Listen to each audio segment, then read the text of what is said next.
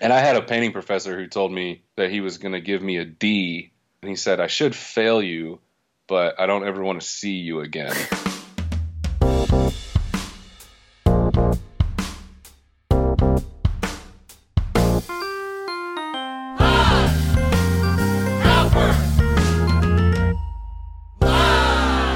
Hello, print friends, and welcome to the 15th episode of Pine Copper Lime, the internet's #1 printmaking podcast. I'm your host, Miranda Metcalf. I release an episode every 2 weeks, and on the off weeks, I publish an article on the Pine Copper Lime website, which features images and maybe a bit more information about the artist I'm going to interview. My guest this week is Aaron Coleman, professor of art at the University of Arizona. Aaron has been on my list to get on this pod pretty much since day one, because he's just the fucking coolest. His work is a drop-dead standout from what anyone else is doing. At SGCI Open Portfolios, it can be difficult to even get to his table because of the crowd. It's stunningly rendered, wicked sharp politically, and full of a seemingly chaotic mix of medieval, Renaissance, and pop culture imagery. And what makes it truly fascinating for printmakers to look at, particularly in person, is that it can be hard to decipher which techniques Aaron has used to create his prints. Mezzotint, lithography, digital, intaglio, and screen print all weave in and out of his practice with stunning deftness. For anyone who has been following him on his Instagram, you might have noticed that recently he's revealed a series of incredible sculptures, which more than prove his skills in that medium as well. They are truly amazing, and if you haven't seen them yet, please follow a link in the show notes to take a look. But for the love of God, Aaron, please don't abandon us over here in prints. In this interview, we talk about his early art influences in the hip-hop community, being tricked into loving lithography by Michael Barnes, and the role of art in the political resistance. Aaron has this unique way of speaking that makes me feel, simultaneously, that everything is completely fucked up and it's gonna be okay. I know you're gonna love it. But before we dive in, here's some quick housekeeping. First and foremost, if you haven't had a chance to check out the new Pine Copper Lime online print gallery, give her a gander. I have beautiful work there from artists from all over Southeast Asia and Australia. And I still have the offer going on for listeners of Pine Copper Lime to get free shipping, including international shipping, with the offer code SHUN. That's right, as in the non-believers. That's SHUN. I also have the Pine Copper Lime Patreon up and buzzing, with levels starting at just $1 a month and gifts like postcards, stickers, tote bags, and more. But mostly, becoming a Patreon supporter is just a great way of saying, hey, I like PCL, I like that it exists, and I'd like to help it keep existing. And, as always, you know I'll love you forever if you tell a printmaker or two about Pine Copper Lime, and see if we can't grow this community even more. Printmaking forever, shun the non-believers, join the party. And one last exciting announcement. The next episode of PCL, I'm going to be trying something a little different. It's going to be a bilingual double release. One version of the interview in English and the other in Spanish. My guest for this is Marco Sanchez, a Mexican-born printmaker currently getting his MFA at Edinburgh University, but grew up on the border town of El Paso, Texas. His prints address a number of things, like his relationship to his mentors, such as his grandfather, to his cultural background and Mexican folklore, and most recently, he's been exploring the notion of immigrant identity in the current political climate of the United States. So make sure to join me then as well. It's going to be a fiesta. All right, without further ado, here's Aaron. Hey Aaron, how's it going? Good. How you doing? I'm really good. I'm good. Thank you for joining me. Yeah, of course. I'm super excited to chat. So before we dive into some questions, would you mind just introducing yourself briefly and letting the listeners know who you are and where you are and what you do? Yeah. I'm Aaron Coleman, and I'm a human being, and I am on planet Earth. But more specifically, I'm a professor of art at the University of Arizona. I'm a printmaker, collage artist, draw stuff. I paint stuff sometimes, but I make pretty terrible paintings.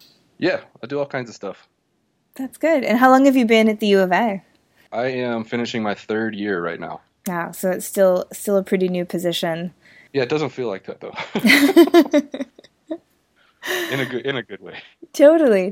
Well, hopefully that means that you're settling in nicely, I think. I think my permanent state is settled in, no matter where I'm at. That's a very good quality to have, for sure. Yeah. It's very zen of you. Well, I'd also love to hear you talk a little bit about sort of your early art influences growing up, where that was, and, what role art had in your childhood and anything like that. Oh, man. Those are big questions. I was born in Washington, D.C., and I grew up in Waldorf, Maryland. I'm not too sure art had any influence on my childhood whatsoever. I was like kind of a bad kid. I was a good kid, but I was also bad. I was just like running around taking the wheels off of people's lawnmowers and trying to make go-karts out of them. And I would like take my mom's watches apart. I would like take the back off and take all the little pieces out, and then I wouldn't be able to put them back together. I had a twin sister that I got into a lot of stupid stuff with. So I mean, I wasn't really like artistic or art or aware of art as a kid. I was just kind of like a curious, mischievous little guy. And when I got to be about 12 or 13, we moved to Indianapolis, and my mom took a job in Indianapolis, so we moved. And I was kind of introduced to the hip hop scene and the graffiti scene around 13 or 14. And I think that was like my real first introduction to creative culture and visual art, if you will. And so it didn't really come into my world until I was like an early teenager. Yeah. How did that introduction happen? Well, I have 4 brothers, 2 of which lived with me for a long time, older brothers, and they always listened to hip hop, but I think I was kind of like too young to really be into it. And so it wasn't until I got a little older, I would like steal CDs from them. And this was around like 12, 13, 14. And I started listening to the music that they were listening to when I was younger. I kind of fell in love with just hip hop culture and the music and breakdancing and DJs. But a big part of hip hop culture is graffiti. And a lot of the guys that I went to school with were into graffiti. And so that was kind of how I found my way into that world. And before I knew it, I was writing my name on stuff that didn't belong to me, and climbing up billboards and, going into the train yard in the middle of the night and all that kind of stuff. I was never really any good, but there was something about hip hop culture and graffiti culture that, this idea that you could take from things that already existed and like piece them back together in a new way. Like in hip hop, they're taking old music and making new music via sampling. And in graffiti, graffiti writers are kind of borrowing the environment around them to make it look the way they want or put their own message out there. So there's something really interesting to me about pulling from things that already existed to create something new. And so that's kind of why I attached myself to that world. And so that was sort of your first experience in visual making, was just really with a spray can or a big permanent Sharpie marker or something like that? Yeah, we were a little more devious than that. We would fill like refillable markers with glass etch and tag windows and actually etch our name into windows and things like that. We found out that the lava rocks around a McDonald's drive-thru, like if you ever look at the ground around a McDonald's drive-thru, there's a bunch of lava rocks on the curb, Mm-hmm. And we found out that those rocks could like scratch into almost anything, and so we started using those to tag things that seemed like untaggable. Oh my gosh. I wonder if the McDonald's Corporation has any idea the creative contribution it's making. Yeah, probably not. That is so interesting. And then, so how did you go from that to art school? Well, to be a good graffiti writer, you really have to like not give a fuck about anything. You're like running from police all the time. You're out late at night. You have to be out when no one else is around if you want to get up. And it makes things like normal relationships kind of difficult because, graffiti is kind of irrational and aggressive, and a normal-minded person might not understand the urge to go out and write your name on things or destroy property or whatever it is we were doing. And so you really have to not give a fuck about a lot of everyday normal things. And so I got sick of running from cops, and I got sick of, being afraid of getting arrested every time I was out tagging something. I just didn't have that, like, I don't give a fuck bone in my body. And so I just wanted to do something that was less, I don't want to say dangerous, but, less dangerous, less likely to get me in trouble. And also something that maybe seemed a little bit more legitimate, something that I could make a living doing. So I decided to go to art school, which if I had known then how hard it is to make a living as an artist, I maybe chose something different. Really? Going to be a chemical engineer or something? Yeah, why not? Mm-hmm. I would get mad at my parents all the time. I'm like, what were you thinking when you decided it was okay for me to go to art school? It's funny. I kind of feel that way. I have those same sort of thoughts sometimes where I'm like, my parents were always like, just do what you want, and the money will come, and follow your heart. And now that I'm like 34 and only have like $1,500 in savings, I'm like, you lied to me. Yeah. But then again, like, I also love where I am and what I do and our community and all of that. But yeah, I've had similar thoughts of like, God damn fucking supportive hippie 60s parents. Like, yeah, man. My mother's a government employee. My father was a procurement lawyer. And I'm just like, what were you thinking? Like, what? Totally. And I know it's not there. Yeah. And I'm happy. I like what I do. But I definitely could be financially better off. That's for sure. Tell me how you came to printmaking. It's probably kind of a boilerplate answer, maybe. But I thought graphic design, okay, this makes sense. Coming from graffiti background, writing words and text on things, I'll try graphic design. I did not like being told how to make an idea better. It's not that I didn't like being told how to make an idea better. I didn't like being told that like 10 times in a row. So you make a design for an advertisement, and then it gets kicked back to you, and they say, well, can you move this here and push this up here and make this color instead of that color? And you say, sure. Then you do it again, and then they say, okay, now can you move this and do that and do this thing? And you say, okay, sure. Then you get it back a third time, and they're like, okay, how about and before you know it, it's not your design anymore. Right. So that got really annoying to me, and I switched to painting, but I'm not a good painter. It's funny because I have tremendous patience with printmaking, but I don't have any patience for painting. So I end up with these like swampy, mushy, brown canvases within like 5 minutes because I try to put all the color painting at the same time. And I had a painting professor who told me that he was going to give me a D. And he said, I should fail you, but I don't ever want to see you again. And so I was like, oh, maybe this isn't for me.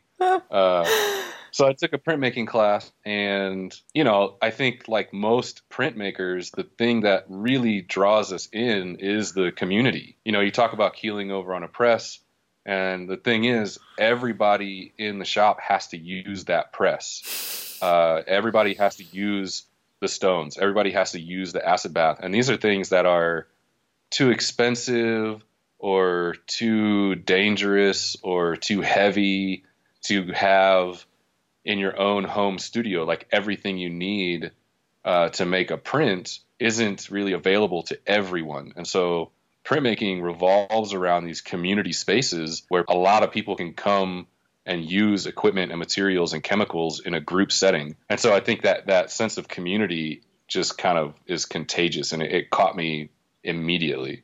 And where were you for your undergrad? I was at Heron School of Art and Design in Indianapolis. So some folks may know David Morrison, who's kind of virtuoso, but an incredible lithographer, meticulous lithographer. And Meredith Setzer is there. She makes really amazing work on felt. She's like hand making felt and printing etchings and screen prints and relief prints on felt and then making these immersive installations. And Andrew Winship is there. So I had some good mentors there. I would say that one of the things that you're known for is like your really beautiful lithography. So it sounds like you had some really good introduction there. And then... Yeah, not really though. Not really? Oh, okay. It would make, like A to B to C would be the logical train of thought, but it was more like A to X back to B again. Like I was there I was in undergrad for 7 years. I was at Heron for 4 years, and I didn't work with David Morrison until my last year there. And so I had been working in printmaking for 4 years already, and I hadn't really made any lithographs, but I was working in lithography that last year, and David Morrison came up behind me, and you have to remember I've only known him for a few weeks at this point, and he like kind of slaps me on the back with his giant bear paw hand, and he says, "Well, Coleman, we might make a printmaker out of you yet." And I thought, what do you mean? I've been making prints this whole time I've been here. But apparently I had just made something worth a compliment. So Gotcha. So then from there, though, you went to grad school and you worked with Michael Barnes. Is that correct? Yeah, he was at Northern Illinois University. And David Morrison, my last semester there, said, "You need to go study with Michael Barnes." And I said, "Who's that?" And he looked at me like I was an idiot. And then I got to grad school, and Mike is an amazing human being. He's like one of the most caring mentors I've ever had. He's hilarious. He has a temper. He's just a really dynamic, amazing individual. And he's kind of the opposite when it comes to lithography as David Morrison. He's like the opposite of him. So, where David Morrison would have me etching my stone with 6 different etches and 6 different paintbrushes, Michael Barnes would just throw one etch on the whole stone and rub it around for a minute and say, "Okay, you're good to go." It was like really opposite perspectives. And so now I kind of work in between the two, I think. Yeah. And how was grad school for you? Did you find it like a really productive time or intimidating time or fun or...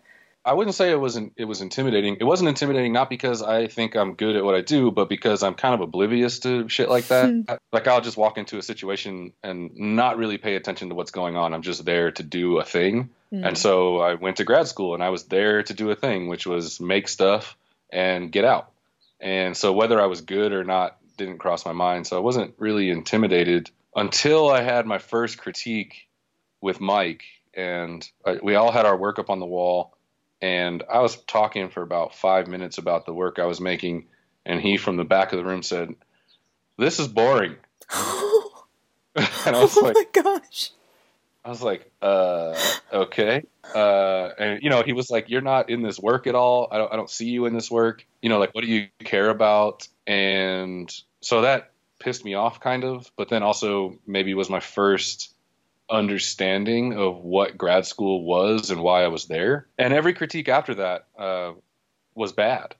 Mike once told me that my work was contrived and predictable. Ashley Nason was a printmaking professor there at the time, and she told me that my work looked like it belonged in a head shop. So I got beat up a lot while I was there, and my work changed a lot. And we were in DeKalb, Illinois, which is about an hour and a half outside of Chicago.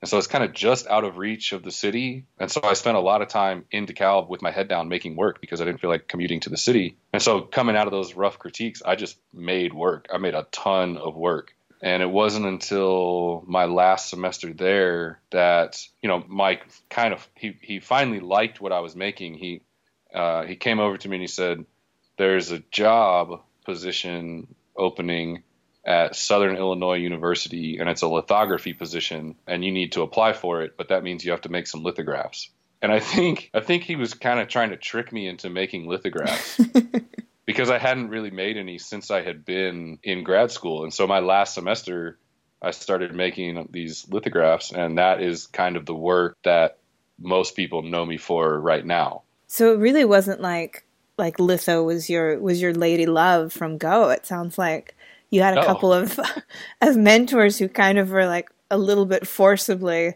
moving your hand that way. Yeah, people refer to me as a lithographer a lot, and they're not wrong. I do make lithographs, but I went all the way through undergrad, having not made a lithograph until my last semester. And then I went all the way through grad school, having not made a lithograph until my last semester. And so I had these big chunks of time with no lithography experience until like the very end of working with a specific mentor. And they kind of just pushed me in that direction.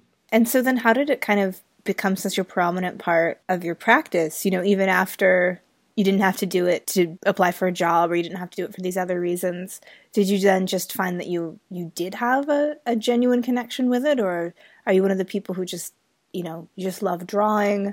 What is it about lithography that makes it so consistent in what you do? There's a lot of things. I do love drawing, but I don't really consider what I do drawing. So maybe, I don't know, that might be another whole nother conversation. But I think what I like most about lithography is the versatility. So, you know, you can make a reductive lithograph, you can make an additive lithograph, you can make a photolithograph, you can do all kinds of transfer methods. You know, lithography has this ability to weave in and out of painting and drawing and printmaking and the digital and a facsimile. And I mean, it's so versatile. And I think that's really what connects me to it, is this ability to make a lithograph look like a screen print, or to make it look like an etching, or to make it look like a woodcut. You know, you can do whatever you want to a stone, and it's not as easy to do whatever you want to, say, a woodcut or a screen print. Intaglio is pretty flexible, but you know, if anybody were to look at the work that I make, they would see a lot of lithography, but they'd also see all of these other processes that weave in and out, and they'd see me trying to make lithography look like other processes. So I think the versatility is what really draws me to it. Yeah, definitely. I think that's a really apt way to describe part of your aesthetic, is especially when you see it just in reproduction online. You know, you'll look at one of your prints and you'll say, okay, is this screen print, or is this a lithograph, or is this a mezzotint? And the answer might be, well, yeah, but it could also be that even within that, it can be difficult to see what is what, I think. Again, particularly like in reproduction, when you're not getting the textures that you can get in person. Yeah, I mean, sometimes people ask, well, what is this? And the answer is simply, this is a lithograph. And then there are other times where the answer is, well, this is mezzotint, aquatint, with a photolitho chincolle. And they're like, what? What are you talking about? And you know, I think part of what I really like about printmaking is the ability to disguise the medium. You know, like paint really exposes itself as a material, and that's not a bad thing or a good thing, in my opinion. I don't really care either way, but I make work that is political in nature. It borrows from things that already exist to talk about history and social political current events. And so for me, being able to hide the fact that something is a lithograph or a screen print or a mezzotint takes it away from being just like this art thing that I made, and makes people question what it is they're looking at. Like, is this an artifact, or is this, you know, something new? Is it a propaganda poster? They can't tell what they're looking at. And I like that. I like being able to disguise the medium. Yeah, I'd love to talk a little bit more about your work specifically. And particularly when you were talking earlier about graffiti and that kind of borrowing and the remixing and that kind of hip-hop culture, it's suddenly had a light bulb on for me for what you do in your prints, where it's like you might see a toga, and then you might see a comic book, and then you might see something from the Renaissance or early 20th century. And it really is very cleverly remixed into an image that is its own thing. Do you think that does come from your early art roots, or is this just something that is of interest to you to be a part of a broader dialogue? Oh yeah, it's definitely a direct influence from my interest in hip hop culture and graffiti culture. You know, I talk a lot when I give lectures, I talk a lot about how the first place where I felt comfortable was in the hip hop scene. And, you know, I grew up biracial, black father, white mother. And so I've always felt a little bit out of place. I always felt like I was kind of in between worlds, and hip hop, it just ignores all of that. right? You might have like a sitar playing against Clyde Stubblefield drums with a Doris Day vocal sample over it. You know what I Right. mean? And it's Yeah, like all of a totally. sudden you have all these cultures and genres of music and eras in history all blending together. And so that was the first time I felt like I could exist between worlds confidently and not feel like I didn't belong somewhere, but that I might belong wherever I want to belong. And so that definitely impacts the way I see the world, the way I process the world, the things that I put into the world, the things that I create and then put out into the world. It influences all of that. And so when I start thinking about making work, the same way I thought when I was going to start making music, I made music for about a decade, and I would listen and look and think about things around me and try to figure out how to use those things in my music. So those birds that you heard when I was outside earlier, I would be wondering how I could use those birds in a song. There was a time where I had a friend who lived in this old historic home, and in the basement there was like a big empty oil drum, some kind of big metal barrel. I don't know what it was for. And we used that as the bass drum in a song. We just went downstairs and banged on it and recorded that sound and used it as a bass drum. And so that same kind of like pulling from the world around you is what I do in my visual work right now. Yeah, and while I'm pretty familiar with some of your work in recent years, and you've seen different time periods of imagery come up, from sort of like stained glass to what your new body of work, which looks like sort of like minstrel characters. Is that what I'm seeing in those? Yeah. So, but the one thing that seems consistent through all of it, even when you're almost completely abstracted, is this kind of comic book aesthetic. So I'd love to hear you maybe talk about why that particular theme is so consistent in a practice such as yours that's so visually diverse. Yeah, it didn't occur to me until recently that when I was a kid, my brother had figures from comic books pasted all over his bedroom wall. Like he would cut them out of the comics and stick them to his bedroom wall. And that's really not like significant in any way. It's just kind of weird because I inherited his comic books when I got older and he was gone. And I had all these comics with the heroes cut out of them, which is kind of strange. It's a strange way to see a comic. Yeah. And so maybe that like planted some seed that I am just now realizing. But it really started when Mike Barnes told me that my work was boring. And he asked me, where are you in this work? Mm-hmm. He wanted to know where my life was, where my experiences were, because when I got to art school, all of that experience in the hip hop world, all of that experience in the graffiti world just disappeared. I left it all behind for some reason, thinking that it wasn't valid experience or it wasn't important experience or important enough to talk about in the art world, or it wouldn't be taken seriously. And so when he asked me that question, it made me think about all the things that I was interested in before art school. And so text started to come back into the work as kind of a hangover from writing music and writing lyrics, and also from the graffiti world and painting text on walls. And then lowbrow culture started to find its way back into my work, as a hangover from street art and graffiti. And so comics are this kind of like lowbrow kind of cultural phenomena. And so that started to enter my work. And the very first comic book image I ever used was from the Death of Superman, where Doomsday defeats Superman. And in that book, Superman dies, and then there's the Return of Superman, where he's resurrected.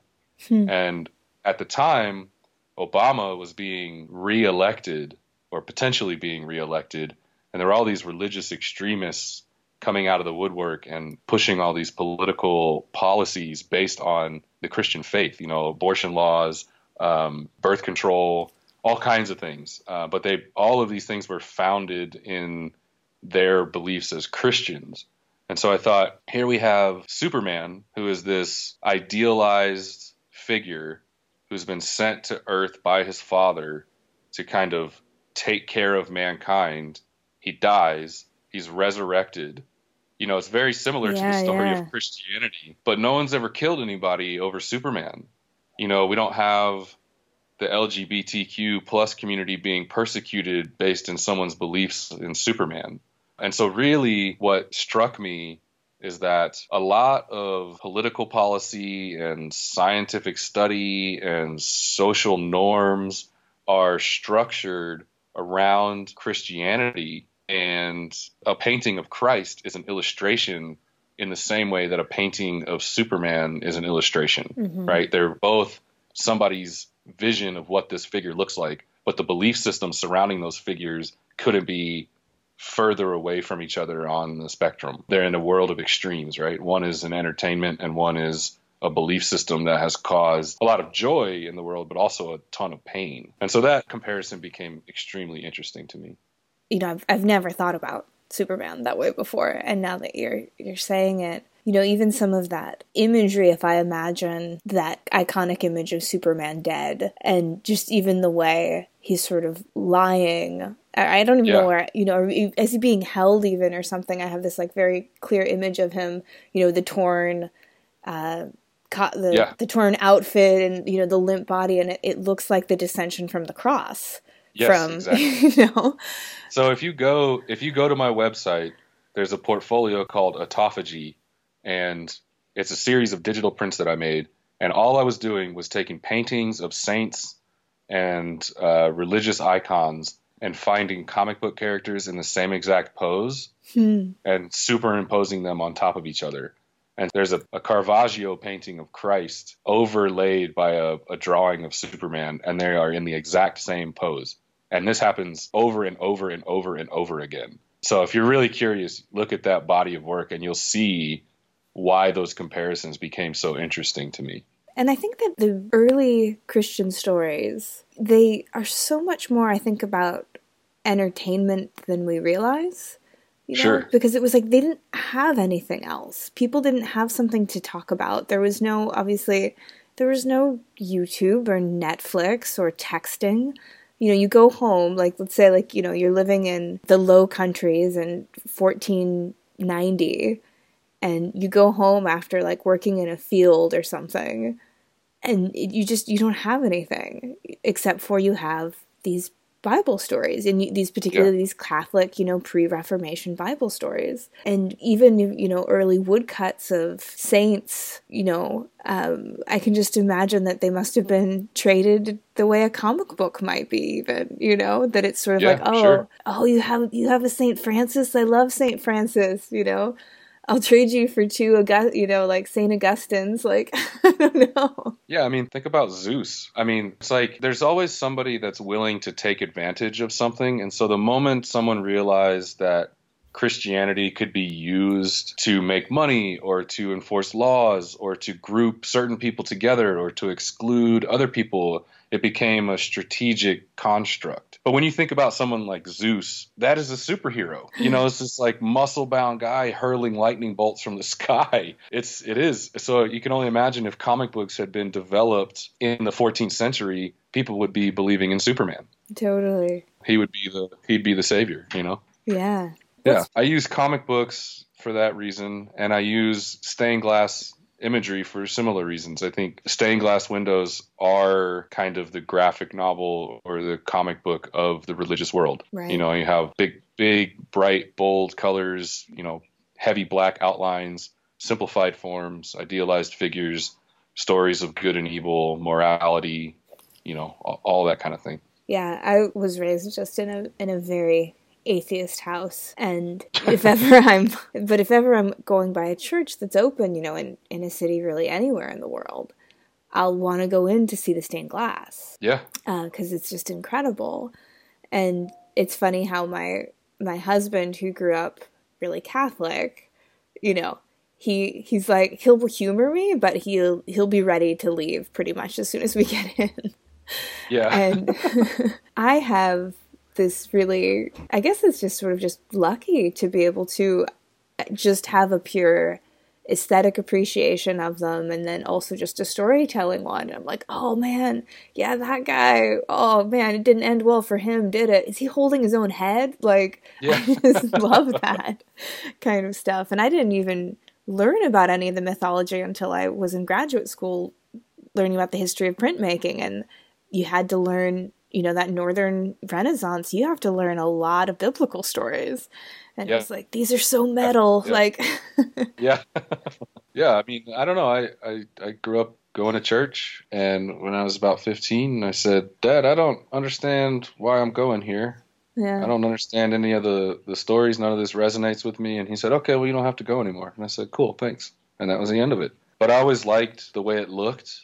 I always liked the way it sounded. Mm-hmm. The singing was always really impactful for me. The smell, the incense was really incredible. So, I mean, I have a kind of an affinity for churches and cathedrals and things like that. And I seek them out when I travel. But, it's just the belief system behind it didn't ever quite resonate with me. And that's really great that you came from a family that just understood that, faith is not something in any way that anyone, a child, a teenager, an adult, anyone can be forced into. Yeah, I meet a lot of people who see my work and think that I'm anti-religion or anti-Christian, and I'm really not. I'm none of those things. I think if faith works for you, then it works for you. It's when someone's faith starts to impact the life of someone else that I get frustrated or angry, and that's a lot of what I make work about, is those kinds of issues.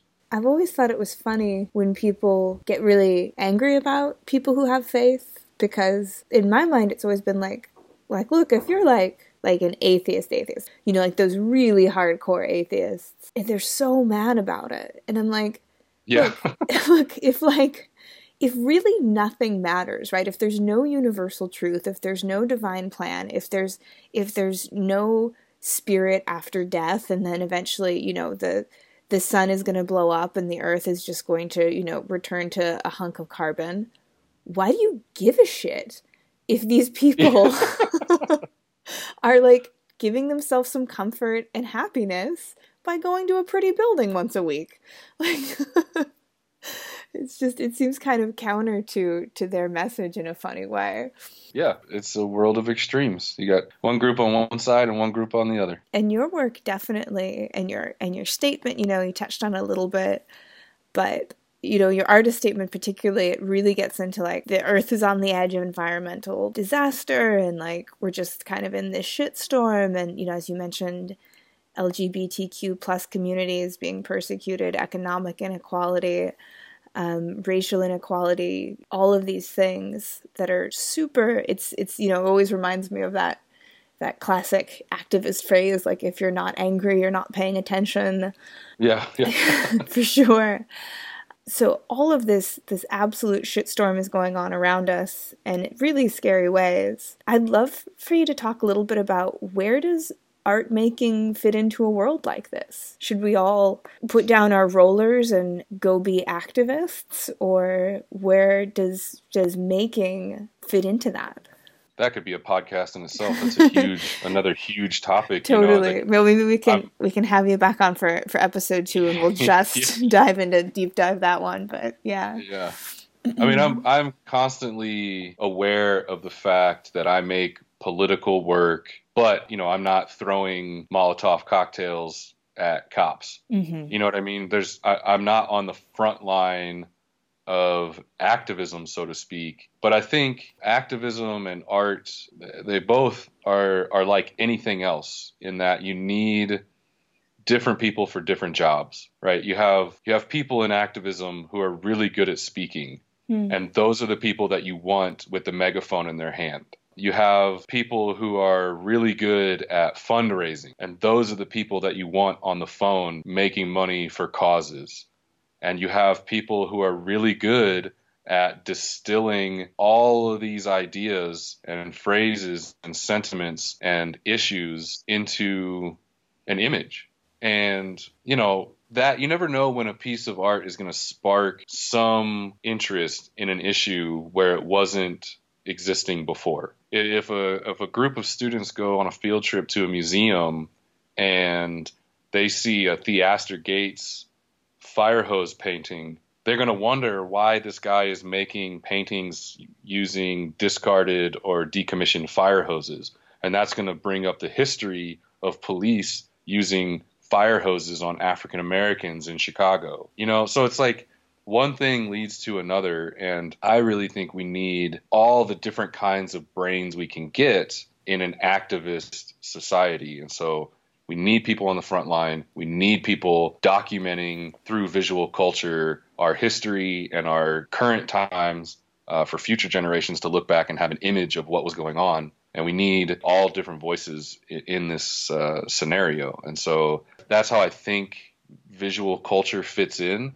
I mean, even when you look at like the Black Panthers, they had their artists working, making images for each newspaper that they put out. Emory Douglas, he was a woodcut artist that made the imagery for the Black Panther newspaper. And so he put a voice and an image to very complex issues that maybe wouldn't have gotten across as quickly had you had to read an article about the issue. My father used to say it takes all types, and that phrase is really meant to dispel discrimination and say like it takes all types of people to make the world go round. But I believe that really fits with kind of any cultural facet that you exist in. And if an activist society is that, then it takes all types. It takes the fundraisers and the speakers and the organizers and the aggressors and the pacifists and the artists.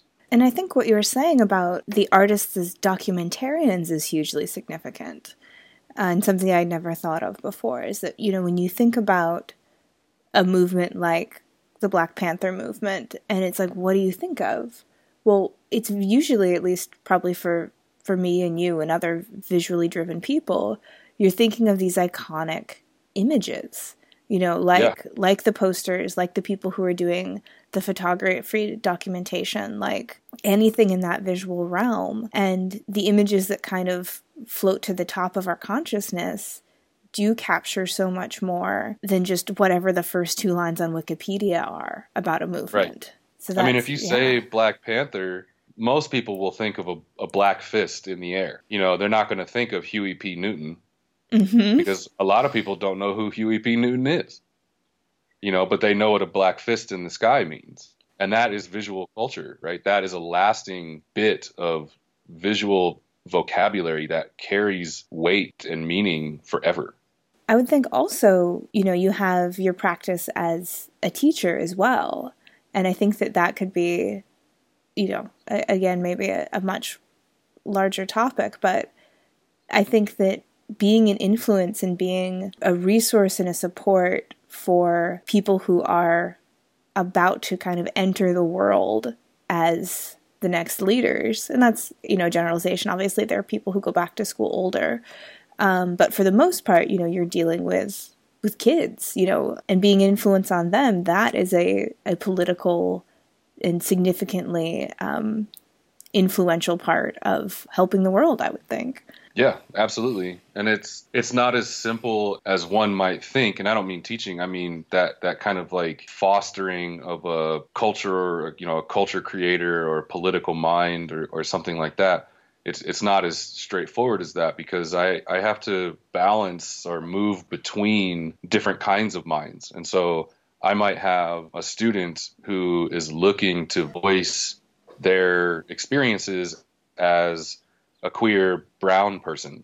And then I might have someone that comes from extreme privilege who wants to talk about the same issue. Right. And trying to figure out and help them figure out the appropriate ways to talk about their experiences or the things they care about is a really difficult job. And so I teach pretty straightforward media and practices, printmaking and collage and things like that. But a big part of my job is facilitating the most authentic voice I can for each student. Here, an hour away from the border, those conversations are often political in nature. That's interesting, because I'd kind of forgotten how close Tucson was until you just said that. Because I was there, maybe 10 years ago. And of course, I remember sitting on my sofa crying out of happiness with Obama's re-election. I think, I remember it was like, this is so amazing. We're doubling down, on progress. And then how that seems like a world away to the world that we're living in now. And particularly when it comes to border issues. Maybe not even particularly. Like it all seems like a fucking world away now. But Yeah.